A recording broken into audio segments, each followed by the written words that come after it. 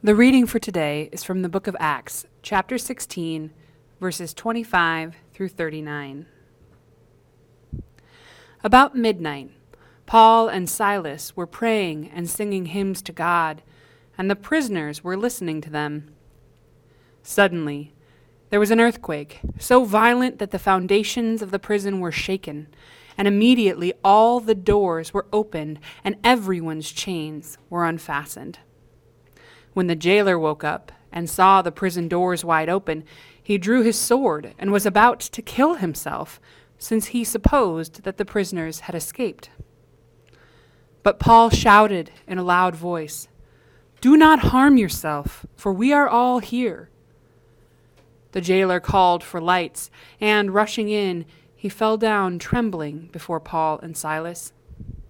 Then he brought them outside and said, "Sirs, what must I do to be saved?" They answered, "Believe on the Lord Jesus, and you will be saved, you and your household." They spoke the word of the Lord to him and to all who were in his house. At the same hour of the night, he took them and washed their wounds. Then he and his entire family were baptized without delay. He brought them up into the house and set food before them, and he and his entire household rejoiced that he had become a believer in God. When morning came, the magistrates sent the police, saying, "Let these men go." And the jailer reported the message to Paul, saying, "The magistrates sent word to let you go, therefore come out now and go in peace." But Paul replied, "They have beaten us in public, uncondemned, men who are Roman citizens, and have thrown us into prison, and now they are going to discharge us in secret? Certainly not. Let them come and take us out themselves." The police reported these words to the magistrates, and they were afraid when they heard that they were Roman citizens. So they came and apologized to them. Then they took them out and asked them to leave the city. Good morning, y'all. My name is Cameron. I use he, him, his pronouns, and I am the worship pastor here at Zao. Now, typically you hear Jonah for this sermon, but after I heard what the topic was, sometimes I like to say a few words, so here I am. This is a story today that has become a real favorite of mine in this time during COVID, during all of the things like the Black Lives Matter movement this summer, and it became something that I just really wanted to talk about. So thanks for having me today. Stick with me on this journey because I'm with you. So how's COVID going for everyone? I know that for me, I am starting to feel the stress of COVID, y'all. Like, it is getting nice outside. Everybody is starting to get vaccines. These are beautiful things. And also, it has been really hard. And we're not there yet, and I am ready for it to be over. See, we've been in this series about what does the church look like? What do we at Zao want to be? We've talked about throwing our lives in together, throwing our finances in together, showing up for one another. And COVID has made this really difficult. We are right now, not together in worship. We are at separate locations, at separate times potentially, in separate states potentially, which is awesome, but COVID makes this really hard. And in fact, we are in a time of Lent where we sit and we wait in anticipation for Jesus to be resurrected, and yet we have to sit here in this grief, waiting. And I think that COVID has kind of become an extended Lent, an extended time of grief. And I don't know if that's you, but that is me, y'all. I want to be with you. But I've heard a lot of people in the last week or so say something to the effect of, "Oh, I just can't wait to get back to normal." And I hate to break it to everybody, there is no more normal. See, we need to sit in this grief. We need to sit at this time of Lent and say, something is gone. And the before times, before COVID, is gone. We have had relationships change because of COVID. We have had and seen many people pass away because of COVID. We have seen a time of extra racial tension, and I think, which is a good thing that we can see it on the social media and in media, but all of that is all wrapped up in COVID. So today, I want to challenge us to ask a different question. Last week, Jonah talked about this book that Jonah and I are going through for our Lenten practice, Miriam Kaba, and we do this till we free us. And we talked last week about abolition. See, abolition says we actually have to let go of everything that was in the past, and we have to have a prophetic imagination of what could be. So I want to read a quote from this book here. As scholar and activist Ruth Wilson Gilmore notes, building a different world requires that we not only change how we address harm, but also that we change everything. Changing everything might sound daunting, but it also means there are many places to start, infinite opportunities to collaborate, and endless imaginative interventions and experiments to create. Let's begin our abolitionist journey not with the question, what do we have now and how can we make it better? Instead, let's ask, what can we imagine for ourselves and the world? If we do that, then boundless possibilities of a more just world awaits us.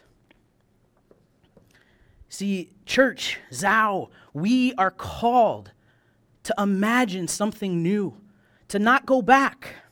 And it's really hard to do. So what is it that we have to do this work of the church? What is our place? And where the heck is God in all of that when we are sitting in this grief, this Lent time? That brings us to the story today. See, this story, again, I said it has become one of my favorite stories of this time. I wrote a song about it. You just might hear it during service.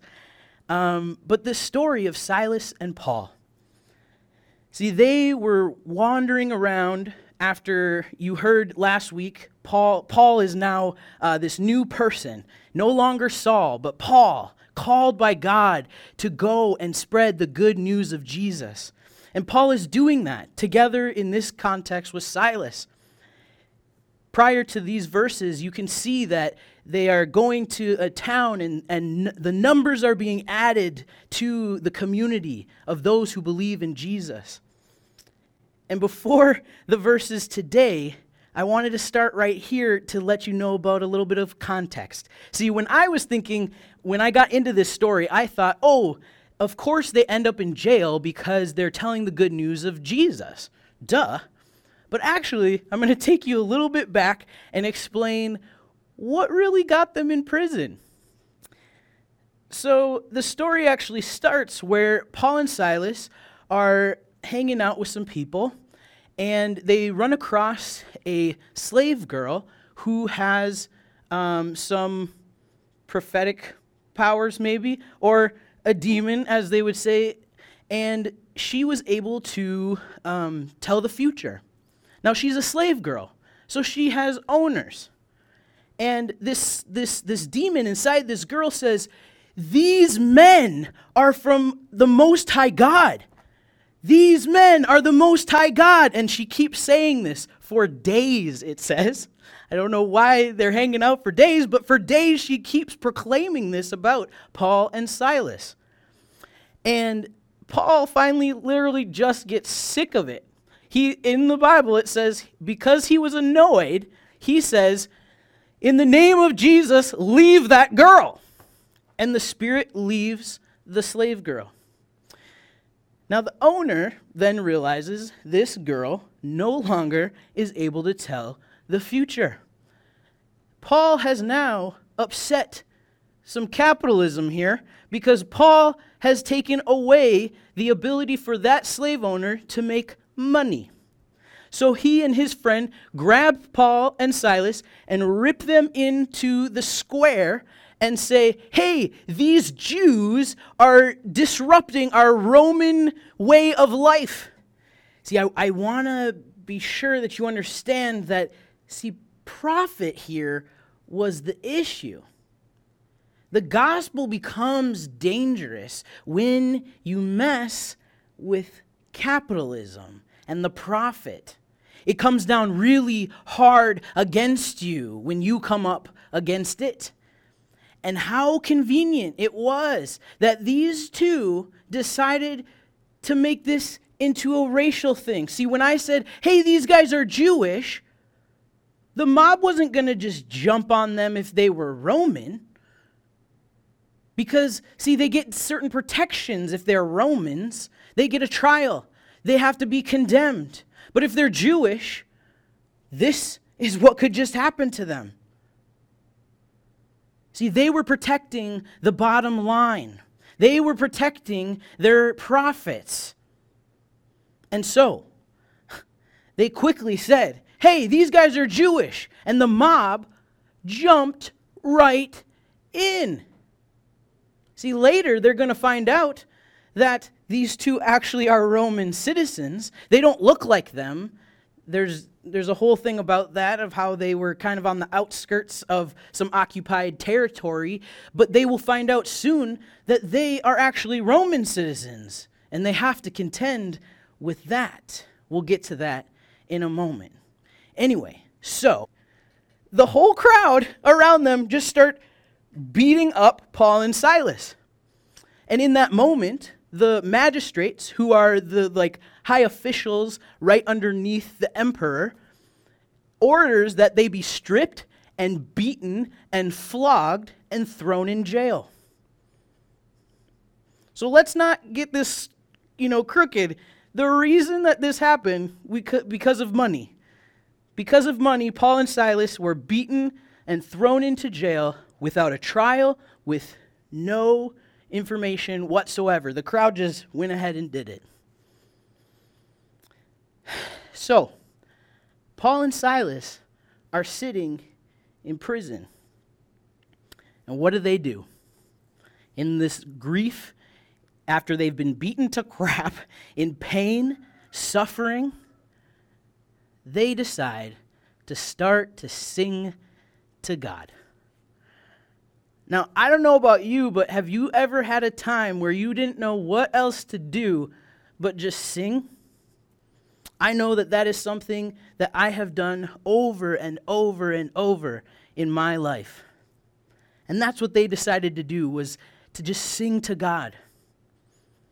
And in their worship, Jesus shows up.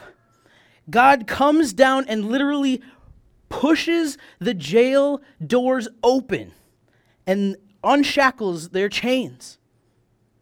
And the jailer is like, oh no, I'm going to be in trouble. I'm going to be really in trouble. This whole crowd beat these guys up, and I was responsible for this. I'm in trouble. He got so troubled that he was about to harm himself. Kill himself, because of how in trouble he thought he was going to be in. And when Paul and Silas came out, they said, stop. This is not the way. Do you see God of the whole universe and what God just did? That God is for you. And the jailer said, how can I know this God? I want to know this God. And Paul and Silas were able to tell him, and he was baptized. His whole family was baptized. There was a whole community healing and knowing of God because of the singing. So this brings me all the way back to those first questions that I had. Where the heck is God in this? And where is our place? Where can we see ourselves in this story? that brings me to 3 kind of points in this time with you. First, Paul and Silas, in their pain, with nothing else, they sang to God. They found it within themselves to find some radical praise. We might even call that hope. See, all of us have had times, and again, COVID might be that time where we don't know what else to do but to sing. This week has been kind of an interesting week for me. I got mad at Jonah, y'all. And I was sitting here at Zao with a guitar, and I wrote a little song. That brought me a little hope. How many of you have ever had that song that just makes you cry? Had that song that brings all these emotions that you don't even know were there, but because of the music, they flow out from you. If you have those kind of thoughts or times, write it in the comments. That's a powerful witness. Something that God has created, music that brings healing. See, for us, we have to trust and hope that God is with us. We have to trust and hope that God will swing open those doors, even when there is COVID, even when you are in jail, even whatever the circumstance. We have to hope. The second thing that we can know, where is God? Well, God is with you. See, in Matthew 18:20, it says something to the effect of, where 2 or more are gathered, I am with you. And when you cry out, when you find that ability to find that hope, that radical praise, God hears it. And God shows up. God shows up in huge ways. I don't know about you, but I didn't think Zao would be existing right now, y'all, because of COVID. We're a little bitty church plant. And yet, here we are together right now. Here we are all the way from Rowan in Seattle to, us here. We are here together. We might not be able to be in person, but we are gathered as one people. And God is here right now with us. See, God shows up. God hears you even when it's hard. And third, I kind of alluded to this, but when God shows up, God breaks open jails, y'all. Like, this is a huge thing. In this story, we literally see God is clearly an abolitionist, all right? So if you have any questions about that, God just broke people out of jail. God flung open those doors. And the best part about that is that we actually see this radical solidarity, that liberation that we talk about so often here at Zao. We see that because the jailer got free too.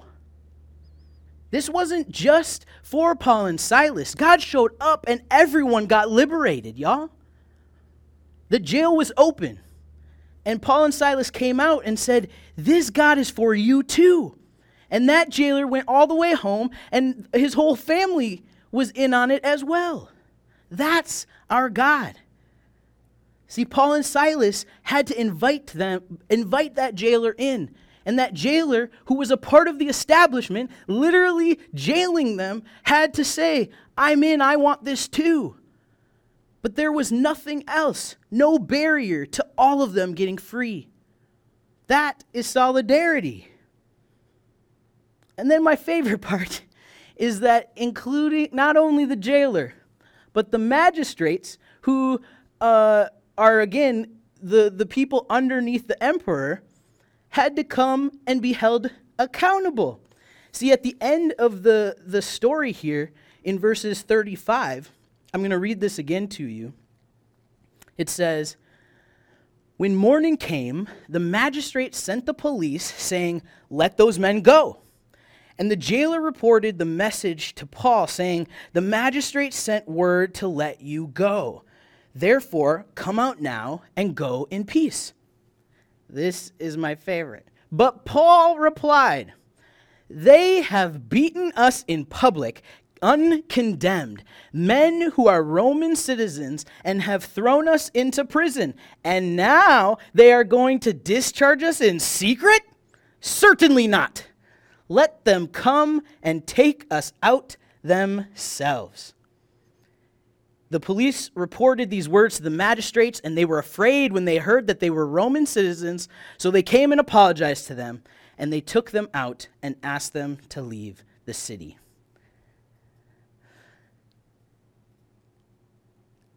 Now, it wasn't perfect, but me and Paul have a really complicated relationship. But in this moment, I'm like, "Get it, Paul? All right?" He's like, "Oh, nah. Bro, if you're going to throw me in jail, you're going to sit here and beat me up, you're going to come to my face, and you're going to let me out of this and walk me out of here right into the square where you condemn me, though I am uncondemned." See, when God shows up, the prisoners are freed. When God shows up, families are healed. When God shows up, communities are held accountable. When God shows up, we are healed. And then Paul and Silas went on to continue to have the good news be told.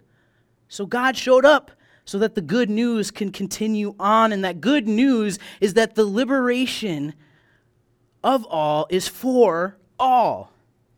The jailers, us who are in prison, the magistrates, if they are held accountable. And all of this began with a song. See, in the hardships, we need to sing. In the jail, we need to sing. In the streets, we need to sing. We need to be singing praises. And I know that not everybody thinks themselves as a great singer. I don't really myself. But we need to be praising God. And when we do, God listens, God shows up, and God heals us. So, where do you need God to show up today? Maybe you are in a time that you're like, "God, I really need you." Where is that? And how can we lift up a praise with you? Where do you need to be healed? Let us know. I want to pray for you. I want to lift up a praise for and with you. That's the community.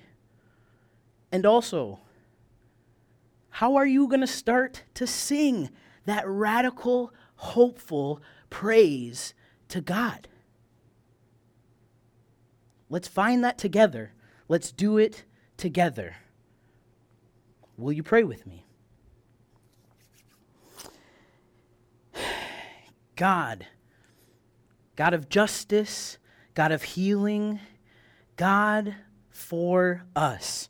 Would you help us to find the radical praise to sing so that you can show up with us, through us, and in us? God, help us to figure out where our place is in this movement, where our place is in this community, and if nothing else, just where is our voice? God, we need you. We love you. Be with us now. In your precious name of Jesus, the brown-skinned liberator, we pray. Amen.